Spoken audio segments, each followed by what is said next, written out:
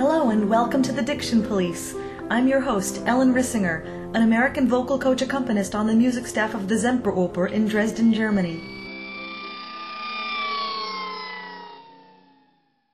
This week's episode is a special edition specifically for young coaches in response to a request from the Facebook page. Our guests include conductor Eric Nielsen and singers Simon Neal, John Packard, and Nadia Mashantov, all talking about what they're looking for from a coach and a rehearsal pianist.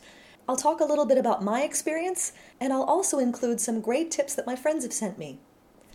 There won't be any text for today, but there will still be a post at the blog at www.thedictionpolice.com. Don't forget the. This coming weekend, I'll be moving into the apartment that I just bought, and I'm not sure when my DSL is going to be turned on. So once I moved in, I'll get back online as quickly as possible, and we'll be able to get back to our diction. My piano teacher at Carnegie Mellon was Ralph Zitterbart, who himself was a vocal coach. Ralph was one of the biggest influences on my life. After he heard me parroting the Spanish students in the hallways, he said, you have a really good ear for language. You should take French. So I took French. By the following spring, Ralph got me the position accompanying the opera workshop. And once I realized that people would pay me to accompany singers, I knew that I'd found my calling. While Ralph taught me solo piano rep, he also taught me Lieder, assigning Strauss songs like Ständchen and Cecilie, and he made me learn to sing along with myself. He also got me to take diction classes, to go to voice class every week, and to play for the voice teacher's private lessons on Saturday mornings. When I was first out of college, having graduated with a Bachelor of Fine Arts in Piano Performance, quite honestly, the first thing I did was to get a job at McDonald's. Being out of school, I had no idea how to get work as a pianist. But after 3 weeks of working at Mickey D's, I had a nervous breakdown. I am just not built for that kind of job, and whether I was going to starve or not, I knew I just couldn't go back. So the day that I quit, I went into the music school at Carnegie Mellon to see if someone would let me practice.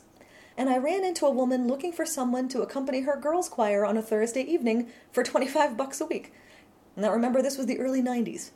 And then I found a small church looking for an organist for $50 a week, and suddenly I could at least pay my rent every month.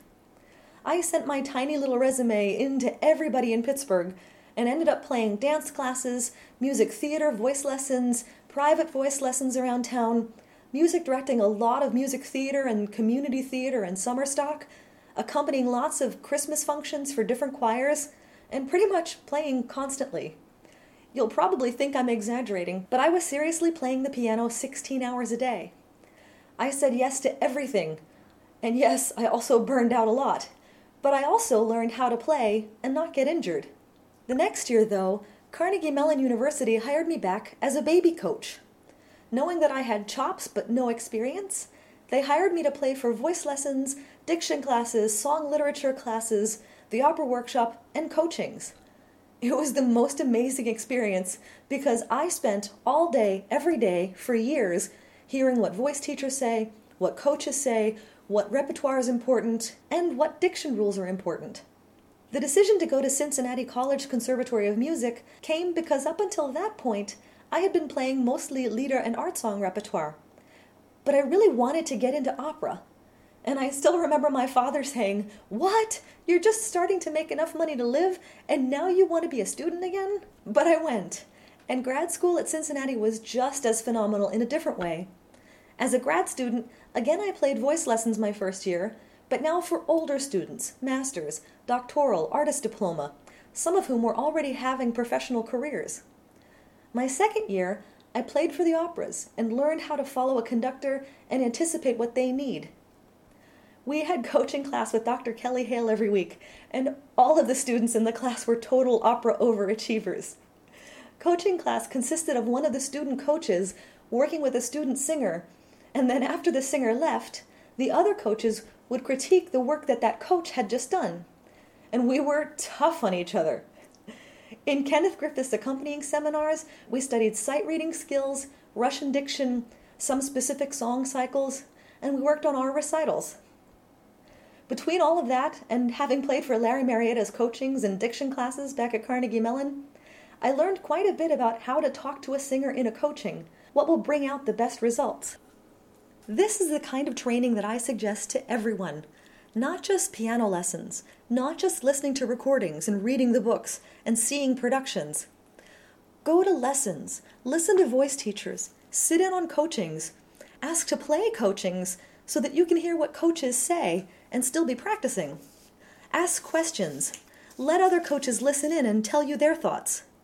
As you can tell from this podcast, I do that all the time.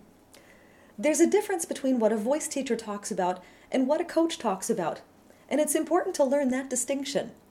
There's also a huge difference between what individual voice teachers say and individual coaches. There are certain universal truths, but we all have different ways to say the same things and different things that we listen for. So it's great to hear a broad range of ideas from as many people as possible. You'll hear things that work and things that don't work, and all of that will add to your own repertoire. If you have any contacts at your local opera house, don't just go see the performance, go see the rehearsals. It's much more interesting to watch how people work, how they deal with the process of putting on an opera, how the conductor gets the singers to do what they want, and how singers show conductors what they need, and how the pianist interprets that all in between. Better to watch and learn before you're put on the spot, right? Just a word on finding jobs. When I first started doing contract work, I got Opera America's listing of all the opera companies in the U.S., made a list of the cities that I knew people near, and sent letters to all of the opera companies in those cities saying, I have family and friends nearby, and I would love the opportunity to play for you while I'm visiting.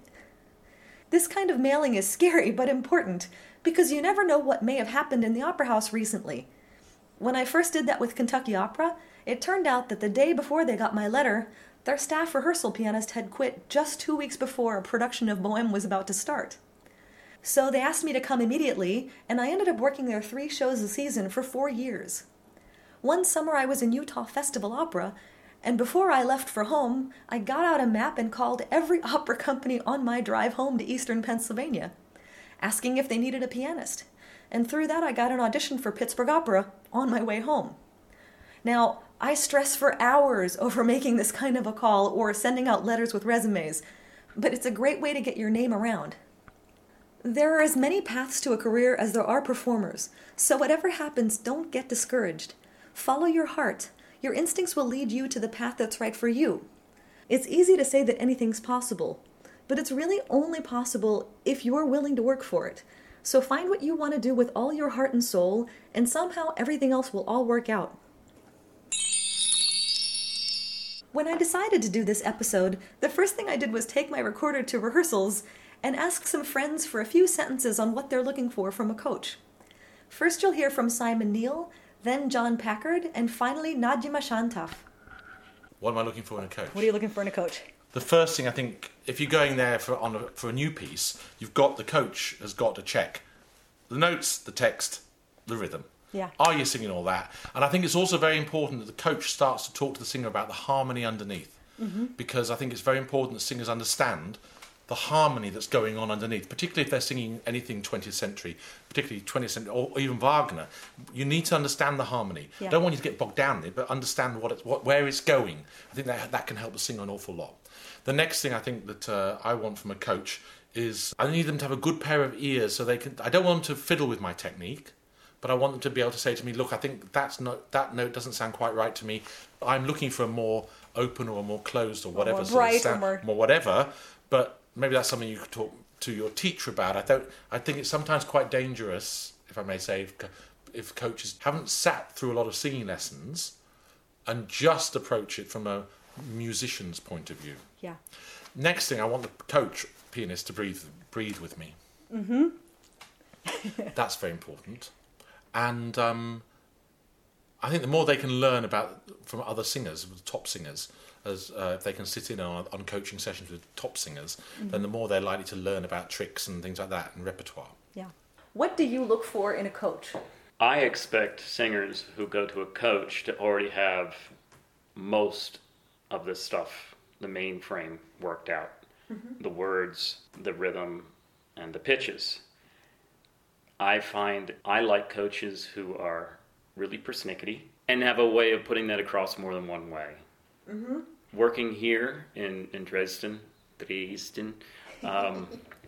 been working on all this new German repertoire With the Germans. with the Germans, and they are making sure that I connect here, because you understand German as being kind of a glottal language. You know, you start and stop, but there are places where things just glide together, and it's wonderful. Yeah. But you need somebody to say, you must do this. What would you tell a young coach that they should look for when they're starting to work with singers? Well, it depends on how forthright you can be with the singer. Mm-hmm. If you have a singer come in and he starts to sing, and he's a tenor, and he starts singing like a baritone, mm-hmm. and he doesn't quite have the top, mm-hmm. I think you should stop him. Tell him, he says, lighten up a little bit. Maybe breathe low and sing a little higher in your head resonances. Try that, Yeah. But singers are really touchy, and they usually don't want you to talk about their technique. Mm-hmm. So I suggest that you find a way to maybe bring that through to the singer without telling them that their technique is wrong. Exactly. And that's a special coach who can do that. Well, and I think you've learned most of the job. Yes. Yes. Es kommt immer ein bisschen auf die Partie drauf an. Mhm. Ne? Wenn es natürlich sprachliche Schwierigkeiten noch gibt, dann finde ich das toll, wenn ein Korrepetitor sich mit der Sprache gut auskennt und man von der richtigen Sprache aus basierend aufbaut und dann die Musik dazu kommt. Und was natürlich auch oft wichtig ist, weil Musik und Sprache zusammen oft was Spezielles ist. Es ist nicht ein reiner Sprachlehrer, weiß oft nicht, wie das mit der Musik zu kombinieren ist. Und das ist natürlich toll, wenn ein Korrepetitor beides kann. Dann gibt es auch Partien, die musikalisch sehr, sehr anspruchsvoll sind und schwierig. Dann kommt man vielleicht deutsche Partien, zum Beispiel Strauss oder so, kommt man erstmal an und freut sich, wenn der Korrepetitor alleine erstmal nur mit den Noten hilft, dass man den richtigen Noten und den richtigen Rhythmus so langsam versteht. Mhm. Dann gibt es Partien, wo man sich vielleicht zusammentut und über Phrasierung nachdenkt oder man freut sich, wenn man einen Pianisten hat, der einem auch musikalisch einfach inspiriert. Weiterbringt, ja. Genau. Nadja said, it depends on the role. It's always good when a coach understands how the language and the music work together, because someone who's only a language coach sometimes doesn't understand the differences that need to be made in singing. Then she said that in some operas like Strauss, a singer is usually very happy to find a coach willing to help them figure out the notes and the rhythm. But with easier musical literature, you can take it further and talk about phrasing in music. They all touched on different points, but a lot of it is the same. The first and foremost is the most pedantic. Singers want to be sure that they're singing the right notes and the right words at the right time. I also asked this same question on my own Facebook page, and I'll condense and paraphrase some of the answers I received, because so many of them said the same things. From the coaches, the advice was to focus on diction, being as specific as you can, especially if you decide to specialize in a language, interpretation, and translation of text, and doing what the composer actually wrote. Since knowing the repertoire might be a bit too much at the beginning, concentrate on knowing style, what makes Handel different from Mozart, what makes Puccini different from Verdi, and be sure to study bel canto style. One of the hardest pieces of advice for most of us is not to play as a virtuoso pianist, but rather to play what the singer needs to hear. Remember, Simon said he wants to hear... Simon said that he wants to hear the chord structure. He wants to know what the harmonies are that are going on underneath him. Bare bones are sometimes better than throwing everything in, because singers need to feel a structure and know what to listen for. Not to hear how fabulously we can play all the notes. We save that for the concert stage. From the singer's camp, the answers were much like what we've already heard. Check that the diction and musical ideas are accurate, shaping musical lines, that the interpretation and style are correct, as well as just plain making sure that the rhythm and the pitches are accurate.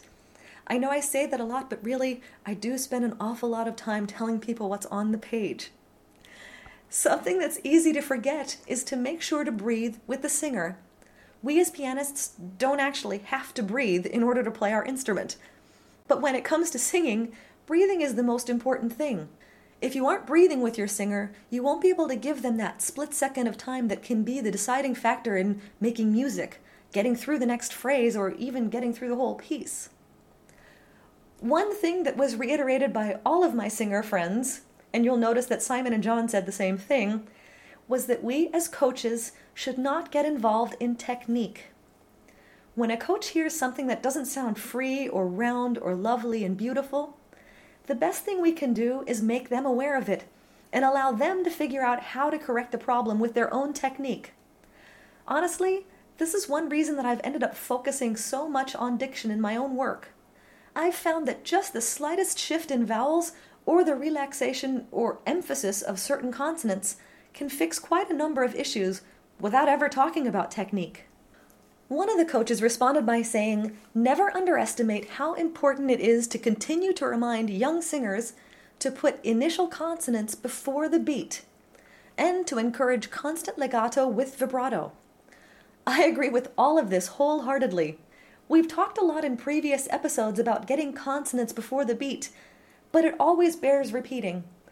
Constant vibrato is something that I'm a stickler for. It's one thing for someone to specifically straight tone a note for a style or expression, but a whole other ballgame when it's a habit. That kind of habit generally comes from a lack of support.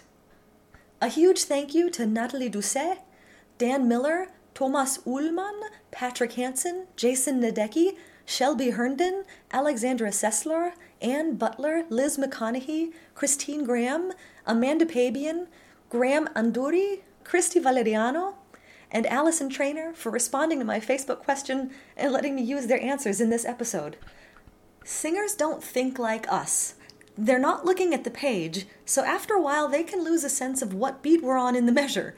So when a singer's having a tough time coming in after the rests, one of my favorite tricks is to have them start counting from 1 right from their first rest with no relationship to where we are in the measure. Not 3, 1, 2 and then come in, but 1, 2, 3 and then come in. I know it sounds a little weird, and I hope I'm explaining it well enough, but I promise it'll help singers stay on track. One personal observation about working as a coach. In America, we as coaches are trained that singers need to come to us basically perfect, and then we work on finishing and polishing from there. And you even heard John say that he expects singers to go into a coaching that way. Historically, in Germany, it used to be that the coach was expected to teach singers their roles from scratch, although that's changed somewhat over the years. And I also had one boss who insisted it was best if coaches actually learned the opera with the singer, which I hated because I always like to do my own homework first. I know some coaches from both continents who get extremely grumpy if a singer comes in and hasn't looked at the score. I used to get grumpy about that too, but I've relaxed my position on that a lot over the years. Mostly because if a singer has learned something wrong, sometimes it's too late to fix any mistakes that they might have built in.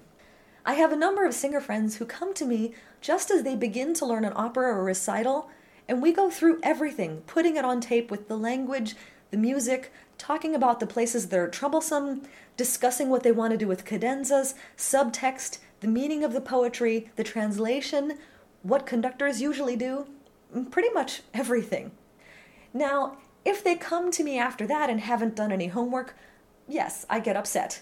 But usually, with that kind of a guideline, by the time they come back, we can get very specific because they've gotten all the basics right, so we can work on their interpretation and what they want to bring to the role. In the end, I'd rather that they come to me first so that I know they're going to learn it correctly rather than coming to me when it's too late to fix things.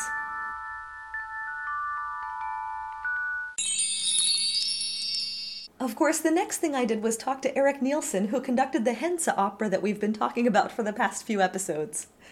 I was babysitting his dog Emma that night, which was very exciting, as you can imagine, for Miss Kitty Fantastico, and you'll hear Emma searching for attention throughout the interview a little bit. What are you looking for from a young coach as a rehearsal pianist? It depends on the repertoire. Every singer needs something different from a pianist. Mm-hmm. If a singer is not rhythmic, I want the coach to hear that, know that they're not watching the stick, and to just bump them somehow musically. Yeah. If a singer's going too high, too high in the pitch, bad intonation or whatever, or they're nervous, I want the coach to be able to just play their part lightly. Exactly. Because the point of a staging rehearsal is obviously not to forget the music. Obviously, we're working on the staging, but we always need to keep reminding the singer an orchestra is going to show up. You're singing that wrong. Too late. Follow the conductor. Yeah. These are wonderful things. Then we can talk about the language. We can talk about all sorts of other things. I love it when the pianist finds a way to correct the singer gradually. We don't want to interrupt the stage director. We want to be able to that the work should flow. I was just going to say flow is the important thing. Flow, but at the same time to find the right moment. What's very, very bad is when we rehearse a section 5 times. We keep repeating a section for the staging, and if there's a mistake that's happened, once you've done that for 20 minutes, that mistake is in forever. Exactly. You're not going to get it out. So it's very important to find a way to elegantly interrupt the rehearsal and get it right. Yeah. Exactly. What I love, it depends on the type of repertoire. If we're talking about a Mozart or a Verdi opera, where you can really have fun and conduct the orchestra, and if you see the pianist with you, if you nudge the second violins or something, or you nudge this when the pianist can read that, and that's even more pleasurable, because if you're sitting there for 3 hours doing one scene, yes, then have fun with it. Exactly. Throw something in that you haven't thrown in the first 20 times. Yeah. Yeah. And with 20th century music, I mean, I know from my point of view, I mostly, in that case, try to keep a steady rhythm and make sure the singers know what they're supposed to be singing. Absolutely. More than trying to play every single note from the orchestra. Yeah, the whole point of the piano reduction is to know what not to play. Mm-hmm. To look at it, and it's all the information is there, and that's great. But we're not a computer, and the singer's not going to hear all the little small notes, all the fast notes. They're going to hear big block harmonies and things. We need to give them structure, and we need to make sure that the singers are doing it exactly. We're not making the music for the stage director. We are making sure that the singers are well prepared so they can come to the Sitzprobe and just... And not get lost, basically. Not get lost, and obviously always to be helpful, where do I find my starting pitch? This is also preliminary work. But for me, it's mainly knowing that when the coach knows that this what the singer's doing is not going to work when the orchestra shows up, that the coach somehow finds a way of just pinching the singer. And making sure the singer finds out how they're going to figure that out. Yeah. Watch out. What you're doing now isn't going to work. You're messing it up. And that just, and it might just be playing it a bit stronger, playing with the voice. What I love is when some pianists react, and for example, they know that the rhythm is a bit wackelig, a bit wobbly, and then you bang out the left hand. Yeah. For example, because that's exactly what I do as a conductor when I feel that the orchestra does something wrong. I look for the people playing on the beat. In the hands that I'm doing, it's sometimes the harp, it's sometimes the third bass. I go right to them and I focus on them, and I say, we're setting the rhythm. We lay down the law, and then it corrects itself. But exactly. You have to know where to look. Yeah. And it's also to be found in the piano reduction. Notice we came right back to not playing all the notes. Just a few tricks that work for me when it comes to realizing a piano vocal score. If there are parallel double thirds in both hands, play just the top line in the right and the bottom line in the left hand so that you're playing tenths. Otherwise, things tend to get a little too thick, especially in Mozart. If double thirds or double sixths are tripping you up, play the doubles just on the beat or every other note. Better to be exactly in time and give the illusion of playing all the notes than to get them all but lose the rhythmic pulse. As a general rule, I play wind parts with higher wrists and string parts with lower wrists. And when strong chords come up that are played by the brass, I play them as block chords to make it really thick, as opposed to breaking up the chords if it's strings, because they tend to sound a little gentler. Be sure that when you play running octaves that you don't sound like you're playing Rachmaninoff, unless of course it's a Rachmaninoff song. I heard one young pianist accompanying Durch Zärtlichkeit from the Abduction from the Seraglio, Die Entführung aus dem Serail, and when she played Und poltern, zanken, plagen, She made this huge crescendo and slowed the singer way down like you would in a romantic piano concerto. A Mozart orchestra won't do that. And in fact, it's usually better to let a singer move a little faster up to a high note so that they can spend more time on the high note itself. A staging rehearsal demands a different kind of concentration than coaching. The conductor expects us to do all the things we normally do, and also to understand his musicality and what he or she is trying to create in terms of the architecture of the piece. If a singer is missing, we're expected to be able to sing their lines while playing and following the conductor and listening to everybody else. Sometimes in a chorus staging rehearsal, there'll be no soloists called. In fact, just this morning in rehearsal, I sang the entire first 3 scenes of Idomeneo with all the recits. And tonight, after the chorus left and we only had the extras to work with, I sang all the chorus parts too. Plus, I've had to jump into orchestra rehearsals to sing roles like Lady Macbeth from Mtsensk, Gilda in Rigoletto, and Lulu to make up for a sick singer. In rehearsals, people also look to us for translation details and continuo ideas for the earlier operas. Eric and I talked a little bit about modern music, and again, we said that singers don't need every note.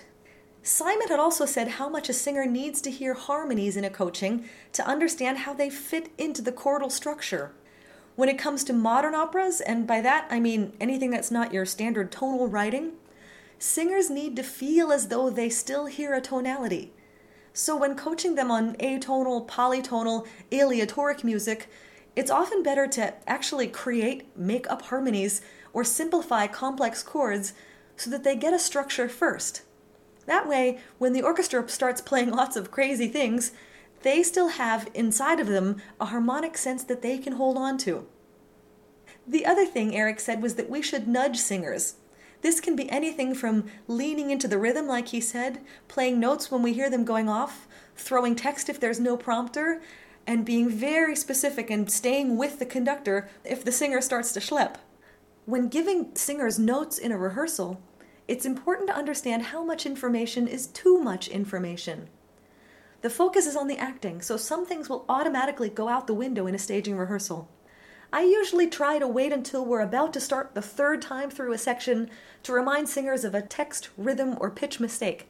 By then, they can usually coordinate thinking about both staging and music again, and if they can't, oftentimes it's corrected by the next rehearsal. It's a truth universally acknowledged that if the conductor is not at the staging rehearsal, don't be surprised that no matter what you do, the singers will always say that the tempo is wrong. I'm not ragging on singers here at all. All I'm saying is that singers experience the beat and the tempo differently when they see a conductor. I can play an aria down to the metronome marking exactly as the conductor does, and someone will say to me, I think we did that just a little bit differently last time. Don't take it personally.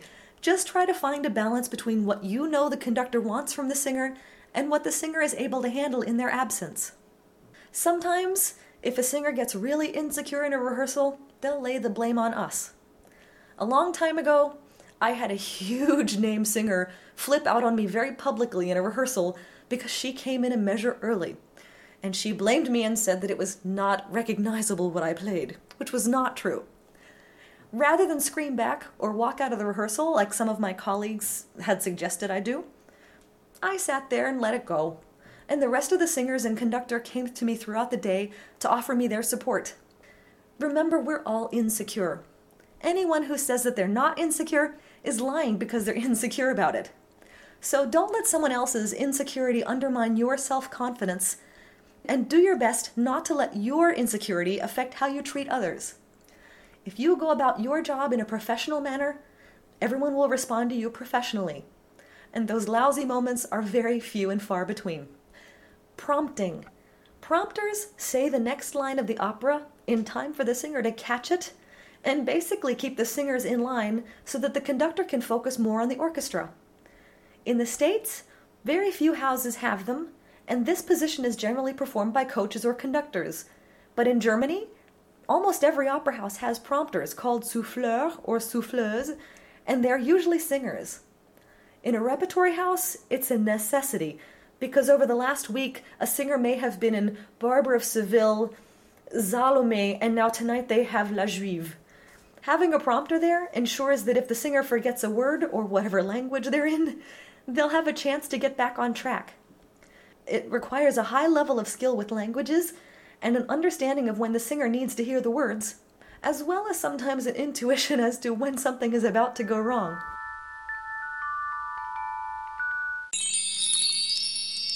To finish off the episode, I wanted to talk for a minute about auditioning as a coach, because one of the questions I got was about singing while playing piano. This is one of the toughest parts of our job, but also for me the funnest part. I would have given a lot to be a singer, but in reality, I am a pianist. And I think those two facts are the reason that I'm a vocal coach, because it's the best of both possible worlds. Alright, so singing and playing. If you've been listening to the podcast or have looked at the website, you've seen the 7 steps to learn music. Guess what? They apply to us too. The human brain is not wired to multitask. It functions best when it does only one thing. So sit yourself down away from the piano and start translating and reading text as a monologue. Then learn the singer's music just the way I keep saying, music separate from text, separate from rhythm. The only way I know to feel secure singing and playing at the same time is to basically have the singer's parts memorized. One thing I like to do is tape myself reading the text, then I follow that track up with taping the notes, and finally tape them all together. Then I listen to it while I'm out running or at the gym or walking to work, the same way I suggest for singers to learn. While you're doing all that, learn the piano reductions separately from the vocal parts, making sure that you understand the orchestration, anything that might be missing in the reduction, or any misprints that are standard that you need to fix. Once you have each separate skill mastered, start putting them together slowly and make sure you're listening to yourself. Remember that our job is to fix everyone else, so if you've learned mistakes in it, you'll correct people incorrectly. It takes a long time, but it's the best way I know to be secure. In the end, auditioners are looking to hear you play in style, but they're also listening to see if you know what you're talking about. So have lots of fun with the text. Enjoy playing with different voices. Give your baritone a different sound than your soprano. And making people laugh or being serious. I still firmly believe that I got into the YAP program at Glimmerglass because when I auditioned with the first act finale of Così, I sang the very fun Despina part as Salve te amabiles bones puelles, with the most hideously awful sound and as much personality as I could muster. On a daily basis, if you're put in the position of having to sight read and sing, it's just the reverse. The piano playing, then, needs to be the thing that's automatic, because you'll need to be reading the text. The only way to do that is to not look at your hands.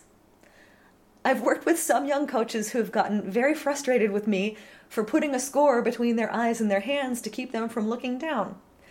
That was also done to me when I was younger, and I was just as frustrated. But you have to believe me when I say that we have to do this. Looking at your hands means you aren't looking at the music or the conductor. It's that simple. And really, the keys aren't going anywhere. They are where they've always been. Trust your hands, practice intentionally sight reading and never looking down. Your sight reading will improve, your playing will improve, and you'll be able to start seeing the rest of the page and the conductor all in your peripheral vision without worrying about what your hands are doing. A solid basis in languages will ensure that you sight read text better because you actually understand what you're saying. Italian, French, and German are an absolute must whether you plan to specialize later or not. Reading Cyrillic is also now becoming standard, as well as understanding the rules of Czech and, for Europeans, yes, English. If you want to practice your sight reading, again we come back to chord structure. Grab the closest opera score, open it to a page, and just start breaking down the chords. Play only whatever's on the strong beats, or if the chords are really thick, play the top and bottom note in each hand. 10 minutes a day of this kind of practice helps tremendously because your brain will start to focus on structure while your hands develop patterns and start to automatically go to the right places. As I like to say, in the eyes, out the hands with no thought process in between. Standard audition repertoire includes, for Mozart, the second act finale of The Marriage of Figaro, and if you're using the Schirmer score, it's missing a very important double bass entrance in the section just before Antonio, or the first act finale of Così. For French, the Carmen Quintet. For a Strauss opera, the opening of Elektra, the opening of Rosenkavalier with Wie du warst, or the Jews Quintet from Salome. And if you have not already learned Wie du warst from Rosenkavalier and the composer's aria from Ariadne auf Naxos, get them now, because they're not sight-readable. For large chorus scenes, the second act of Bohème, the opening of Otello, or the Falstaff Fugue. I've also played a few other things throughout the years. In the States, I've had to play Anne Trulove's aria from the Rake's Progress, and yes, we really want to hear the bassoon solo in the Cavatina. Sections of Die Zauberflöte, including Monostatos' aria, the Storm Trio from Rigoletto, and the Card Trio from Carmen. Different companies sometimes want different things, but if you have these under your fingers and in your brain, it's a great start. One last thing to remember. We've made a hobby into our job. A job that takes up every single piece of us. Language, music, listening, talking, communicating, playing the piano, showing our personality, showing sensitivity. It's a difficult job to turn off, and sometimes even more difficult to separate who we are from what we do because we're constantly baring our souls to complete strangers. Remember that you're not just a pianist or just a coach, you're a person too. Find hobbies and interests that get you away from music so that you can have more of yourself to bring back to it. Obviously, there's so much more we could talk about, but this is already getting crazy long. I hope this information is all helpful and useful. In the end, we all find our own path and our own working language that works best for us, but hopefully this gives you an idea of where to start, what to work on first, and how to gain some practical experience. And that's all for today. As I said, with the moving process, I'm not exactly sure when I'll be back online, but I'll do my best to be up and running ASAP. In the meantime, to find biographies of all the colleagues on today's podcast, or if you have any questions or comments for me, Ellen Rissinger, please visit the blog at www.theaddictionpolice.com. And if you enjoyed this podcast, please go to iTunes and give it a high rating, post about it on Facebook and tweet about it on Twitter so that others can find it and benefit from it. Thanks for listening. See you next time.